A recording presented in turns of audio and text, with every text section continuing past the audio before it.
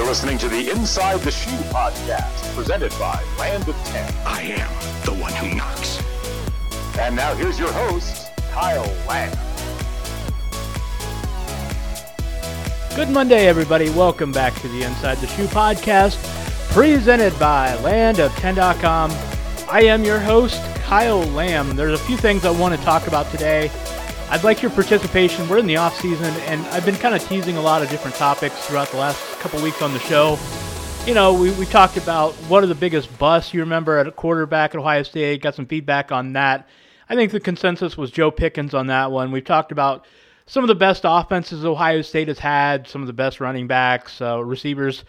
We've had a variety of topics. Today I kind of want to talk a little bit about the defense. I really specifically want to know, I'm thinking out loud, I'm questioning whether this is going to be a return of the Silver Bullet defense. And I think there are a lot of bright spots on this defense for this upcoming year, but there are a couple places that I'm a little concerned about. I think it's going to be a very good defense because I think the defensive line is going to be a holy terror, possibly as good as anybody in the country. And I realize that's saying a lot because Alabama's got a very good defensive line, but Clemson has a freakishly good offensive line. I think Ohio State can actually be better because of the depth inside, especially on the interior. But we'll talk about that. And I want to get into the Cavs here in a second. The Cavs did not show up well, lost by 25 in Game 1 at Boston in the Eastern Conference Finals. I want to mention that just a little bit, and I've got some other things to talk about here at the end of the show and the news of the day. We've got some recruiting notes, an Ohio State basketball note. We'll get into all of that. Two quick notes before we get really ramped up here on the show. First of all, I wanted to say a Land of 10 farewell to my compadre, Austin Ward, who announced over the weekend that he is moving on to other things. I wish him the best of luck in his career. He will be on the Ohio State beat, so he's not going far, but it was a pleasure to have Austin around. We had him here on the show pretty much every week, almost every week, since I took over the Inside the Shoe podcast last fall. It was great to work with Austin, and I'm really going to miss not having him around. But best of luck to Austin. He's a tremendous, tremendous beat writer, and he will continue to do great things. So thanks to Austin Ward for all his work he's done on Land of 10 and for all the great podcasts we've had here. Tomorrow, also, I wanted to tease on the show, we will have Bill Bender of the Sporting News. Good to have another national voice. We haven't really had one on since really the end of football season. It was just getting hard to schedule there, but I'm really working hard to try to get back into having some national and regional guests. So Bill Bender will be on tomorrow. We'll talk some Big Ten football. We'll ask him about the new quarterback at Ohio State, Dwayne Haskins, what he thinks of that. We'll get into some national football stuff as well. So stay tuned for that tomorrow on the Inside the Shoe podcast. Bill Bender will be around to talk some college football. So real quick, before I get into the defense, let's do a quick recap of the Cavs. You probably saw the game yesterday, Sunday afternoon. It was not a very good game to watch if you're a Cavs fan. And, you know, look, this is Game 1. LeBron, I saw an interesting observation on Twitter. Doug Gottlieb mentioned it looked like LeBron just sort of looked like he was lurking, just kind of scanning the Boston Celtics. And I really thought the same thing watching the game. I thought that was an apt way of putting it because watching it, to me, it seemed like LeBron that we've seen in so many Game 1s in the past in the playoffs, right? You know, LeBron comes out in a series and just kind of feels his way through the first game. He didn't play all that well against the Pacers. He didn't play all that well against the Raptors. You don't usually see super aggressive LeBron James in the first game. And, the Celtics defended well. Give them credit. They have a lot of good defenders. It's ironic. Everybody talks about the masterful job that Brad Stevens has done with the Celtics team without Kyrie and Gordon Hayward. But because they don't have Kyrie and Gordon Hayward, they're actually a better defensive club for it, and it allows them to switch 1 through 5, and they typically do pretty well. And they threw 5 guys at LeBron, and it was very good defense, but the Cavs did not attack very much in the first half, and they were easy to guard because of it. In the second half, you saw them come out, especially the third quarter. Cavs really started attacking. They cut the lead from 28 to 14.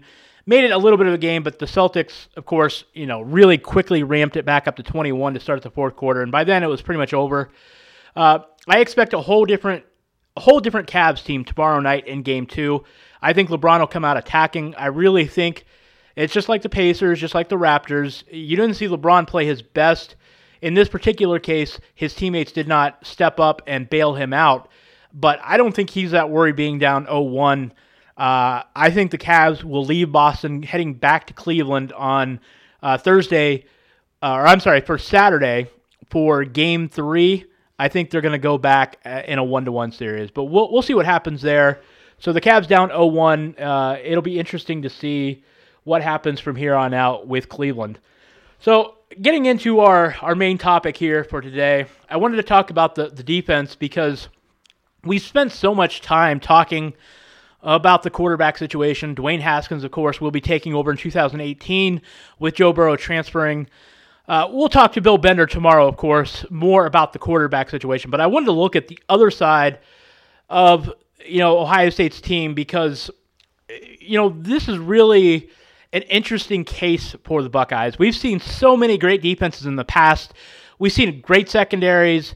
There are some people calling Ohio State DBU now. I think that's fair. When you look at the last 10 years especially, they are so defensive back-centric. I think if you look maybe in a longer period of time, you could argue Florida State, Miami. Alabama, of course, has had a lot of success in recent years with defensive backs. But Ohio State this year is so deep at corner. On paper, they really should go 4 to 6 deep at corner. And, of course, you got Jordan Fuller coming back at safety. The other safety position, we talked with Austin a couple weeks ago, that is a concern.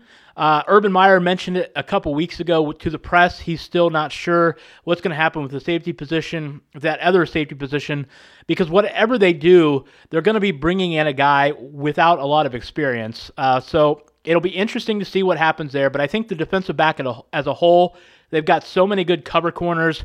They've got some big corners. They've got athletic corners. I think that they can throw a lot of nickel and dime packages out there when they need to because of the depth. But obviously they've got guys that they're going to go man defense most of the time when it's feasible to do so. And of course that is the Buckeyes. Greg Schiano likes man defense, and I don't think they're going to stray too far from that. But because of the depth at corner, I think it's going to allow them some versatility. It really is just a matter of who's going to step in that fourth starter position, and we'll see what happens there. But Jordan Fuller, the quarterbacks, Kendall Sheffield, Damon Webb, or Damon Arnett. You look at around Sean Wade. There are plenty of guys there that are ready to step in the position. We know about the defensive line spots, especially the starting ends. Nick Bosa being projected as high as the number 1 overall player taken in the 2019 NFL Draft. You've got Chase Young, who won't be draft eligible this year, but could wind up being a Jadeveon Clowney type of player. He's got another year left after this one, and the ceiling is really high for him. He's as athletic a freak as I've ever seen at Ohio State. I think in terms of just a sheer monster coming in at Ohio State and already being nearly unblockable, he's as good as anybody that's been at Ohio State in their first year. Of course, they didn't need him as much, and maybe he was a little further behind on just the mental aspect of the game. Recognizing the blocking coverages and that kind of thing. The instincts are still coming, but I tell you what, he's up there with names like Dan Wilkinson and Joey Bosa as far as a freshman goes. I compared him a few weeks ago to what Nick Bosa did as a freshman. He's on that kind of level, and I think this year he and Bosa are going to be the most dominant defensive end pairs we've ever seen at Ohio State, and maybe among the most disruptive pairs we've seen in college football, if not in a long time, possibly ever. They've got that kind of potential. But I think what sets Ohio State aside as far as defenses in the past, you look at what they're doing on the inside. These defensive linemen, these defensive tackles are a lot deeper. Ohio State, in the first 5 years under Urban Meyer, had some great defensive ends, but they weren't always deep on the inside. They had some good defensive tackles, but they had recruiting misses with the D tackles. And this year, They don't have that. They've got the number one JUCO defensive lineman coming in, Antoine Jackson, former Auburn player. They've got Tommy Tugiai, who I've compared to John Simon in the past. He's got that kind of wrestler physique that just bull rushes you inside, and he's quick too, and he's not real big. He's strong, but he's not he's not a 300-pound guy that's going to just, take on two blockers, but he is good enough that one blocker will not suffice against a player like that. So, throw those in with Draymond Jones returning, which I think was a huge get for Ohio State for him to return for another season. All this together, you're going to have a great defensive line. You're going to have a great secondary, okay? But Ohio State, when we think of some of the silver bullet defenses in the past, what Ohio State has always had to anchor a great defensive line or a great secondary are linebackers that fly around the football and linebackers that can drop into pass coverage and do well. And to me, this Ohio State defense will be very good, but what is going to make or break this defense in the upcoming year is going to be the play of the linebackers. When you look at, the depth chart, and Ryan Ginn about 4 weeks ago on LandOf10.com had a projected depth chart for the 2018 season for Ohio State. If we work off of that, we're looking at Tuff Borland starting an inside linebacker if he gets back from the injury, and we still don't know the status of Borland. But, they've got Baron Browning, of course, a 5-star linebacker ready to step in. Urban has praised him. They've praised, Justin Hilliard, 5th-year senior, who has been a disappointment at Ohio State, but he's a former 5-star recruit. He's a guy with a lot of talent. He's just had a lot of injuries. I think one of those guys can step in if and until Tuff Borland returns. Outside, we're looking at Malik Harrison starting. We're looking at Keandre Jones starting. Of course, Dante Booker is back. Pete Warner had some injury issues as well. We'll see what happens with him getting back into the rotation. And, of course, Baron Browning could also move outside. You've got Dallas Gant, some other guys that could step in for Ohio State right away. But it's going to come down to those linebackers, okay? We know that Ohio State has that linebacker talent to make it happen, but we really don't know what these guys are going to be yet. And I think that there is so much uncertainty there. It's hard to really grasp what Ohio State's defense will be in the end this year. But you're looking at either a good Ohio State defense or you're looking at a great Ohio State defense. And the play of the inside linebackers are really going to make that difference.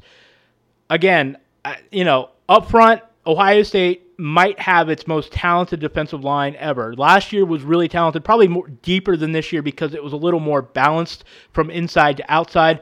This year, I'm not sure Ohio State has that defensive end depth that they've had in the past. They're probably going to have to give a little more reps to Bosa and Young than maybe they have with other defensive ends in the past. I know in the past few years, they've only given like 40% of the reps to the starters. It might have to go up to 50, 60% this year, but you hope it's low enough that they can still keep those guys fresh and be disruptive at the same time. It's not a bad thing to have your best players on for more snaps as long as they don't get worn down. That's the goal, is you want them being really good in the fourth quarter and disrupting what the opposing offenses are trying to do, get in the backfield, rush the passer. If that happens, Ohio State is going to have a very good defense. They've got the secondary. They're going to be hard to pass against, especially with the rush and the cover corners they have. But it's just a matter of filling gaps, stopping the run game, and keeping from the small passing routes that happened last year, the short passing routes and intermediate passing routes. The linebackers did not do a good job in coverage last year on the backs and ends. That has got to get better with this group of linebackers this year if Ohio State wants to have one of those classic silver bullet defenses. If that happens, I think you're going to see this Ohio State defense be a dominant. I think it'll be a championship caliber defense. It'll get Ohio State back into playoff contention, and who knows from there, if it gets into the playoff, it could be good enough to win the national title. But again, you have to get the play out of the linebackers. So I want to end the show with a couple of notes here on the Buckeye News du jour. Some things going on. We'll talk more extensively later this week, of course, in our recruiting segment with Ryan Donnelly, but we do have a couple of recruiting notes.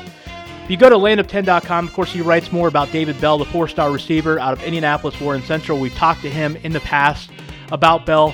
Ryan thinks that Ohio State is hot on the trail for Bell. He's picked up some crystal balls. Well, the 6'2", 180-pound receiver will be visiting on May 21st and 22nd for a 2-day unofficial visit. So Ohio State is hot on the trail on Bell. Another receiver, though, that the Buckeyes have picked up a lot of momentum for. In fact, in the past week to 2 weeks, Ohio State has picked up 3 crystal balls on 24/7 Sports for Marcus Washington. He is a 6'2", 190-pound receiver out of St. Louis, Trinity Catholic High School. He's the number 9 overall receiver in the country and number 59 in the 24/7 composite rankings. He released over the weekend a top 6, which includes Ohio State, along with Texas, Oregon, Missouri, Georgia, and Florida State. So Marcus Washington, another Buckeye target, and it looks to be like the Buckeyes are picking up a lot of steam for Washington. So Bell and Washington could be a pair of Ohio State commitments here coming up in future weeks. And one other note on LandOf10.com by Ryan himself. Ohio State, of course, we've talked about a lot of quarterbacks the Buckeyes are after. The train keeps rolling along as far as Ohio State targets. We've talked about Dwan Mathis visiting. We've talked about Graham Mertz visiting. We've talked a lot about Grant Cannell. Ryan Helinski, a South Carolina commitment, 6'4", 220-pound, pro-style quarterback out of Orange Lutheran High School in Orange, California. He's another guy Ohio State is apparently in the thick for. Ryan Donnelly saying that Helinski is another target to keep an eye on. The Buckeyes should be there until the very end. He is the number 166 overall player in 24/7 Sports composite rankings and the number 6 pro-style quarterback. So keep an eye on Ryan Helinski, the South Carolina commitment. One final basketball note I wanted to mention. The Buckeyes will be taking a trip to Spain here this August, according to John Rothstein and some other reports out there. This is very good for Ohio State basketball. When you consider having a graduate transfer in Keyshawn Woods, having some 4 very talented freshmen come in, a couple of sophomores that they need to get going in Musa Jallow and Kyle Young. This is a great experience for Ohio State basketball team to gel. The competition probably won't be great. I don't know anything about who they're going to be playing over there in Spain, but I do know the chance to play basketball games together in an organized setting is a great experience for a young team, for a team that has not played games together. So this is a great experience, and I think it'll do Ohio State a lot of good. Even if the experience isn't great as far as talent is concerned, just being able to play some organized games together early on and having the coaches be able to be there and coach them up and institute some plays, I think it's a great thing for Ohio State basketball and Chris Holtmann and his staff. So once again, the Buckeyes will be playing in August overseas in Spain. I believe I read it will be 4 to 6 games, but I'll have to double check on that. But anyway, great opportunity there for the Buckeyes. That is going to wrap things up for this version of the Inside the Shoe podcast. I appreciate you making me a part of your Monday. Please feel free to hit me up on Twitter at KYLam8. Talk about your favorite Silver Bullet defenses. What do you think the linebackers will be this year? What are you afraid of? What are you excited about with the Ohio State defense? Of course, we can talk about the Cavs, whatever you would like to talk about. A reminder, Bill Bender of the Sporting News will be on the Tuesday edition of the Inside the Shoe podcast. I hope you will be back tomorrow and hear what Bill has to say. I'm very excited to talk some Big Ten and national college football with Bill. Should be a lot of fun. He is a great listen, a great interview. So he'll have a lot of great information on the show tomorrow. That's going to do it for me. Pay attention Monday through Friday on LandOf10.com. That is when the Inside the Shoe podcast comes up at 10 a.m. You can listen to us on Google Play, iTunes, and SoundCloud. Be back at you tomorrow. Once again, tweet me at KYLam8. Thanks for listening, everybody. Go Bucks.